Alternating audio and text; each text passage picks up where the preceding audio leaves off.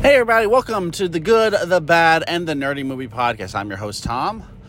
This is what I call sort of a preview episode for our upcoming new marathon we're going to be doing. At the suggestion of Kevin, we are going to be covering 80s action, and specifically what I'm going to call the godfathers of 80s action. So we're going to cover one movie from each of what I call the great stars of 80s action, and a little bit into the 90s, because you kind of have to see the evolution of how these kind of films went. So,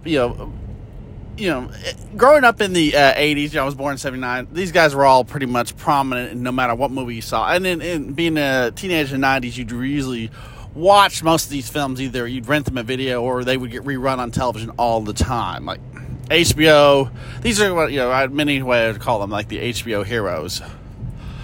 So, when we talk about 80s action films, there's certain styles that, you have to deal with. Specifically, we're not covering like the, what I call your classic, or,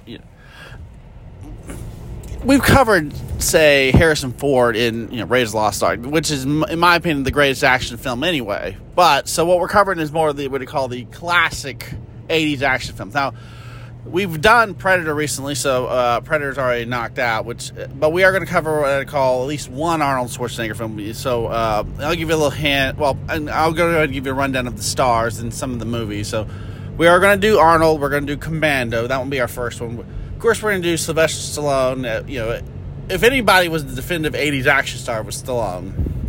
And rather than do Rambo, we're going to do Rambo First Blood Part 2, because one, it's a great, ridiculous title. Two, it's just one of those epically crazy action films that has such renown, love, and can also be destroyed by shreds. And more importantly, as we'll get into when we cover that one soon, and I'll be a first of this series, co-written by James Cameron. So there may be another podcast related to this coming up soon. Also, we're going to cover, because Clint Eastwood was pretty much the king of action films in the 70s, and kind of in the 80s started changing his style. We're going to cover one of his films, but we're not going to cover one of his, Dirty Harry films.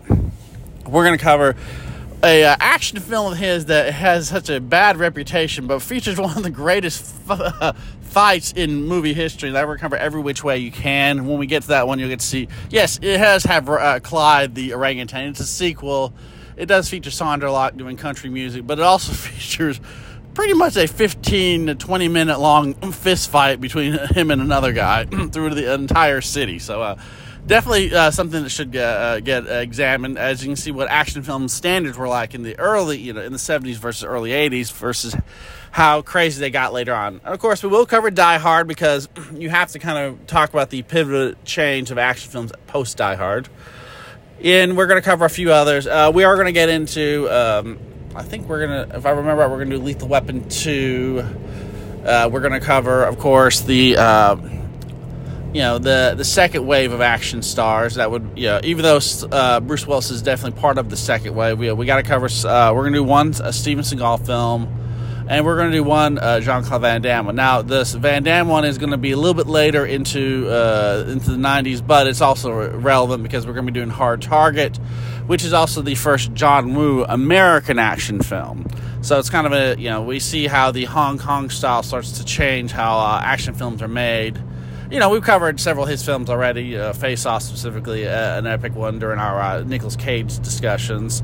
So I kind of feel it's important to cover it kind of covers both. Van Damme was a pretty significant star. More importantly, Hard Target is one of those films that kind of started this new wave of the Hong Kong style.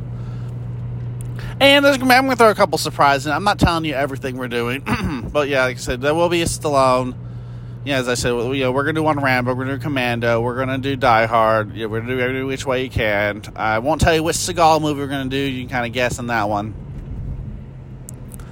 But yeah, hopefully you guys are going to enjoy these films as we discuss them.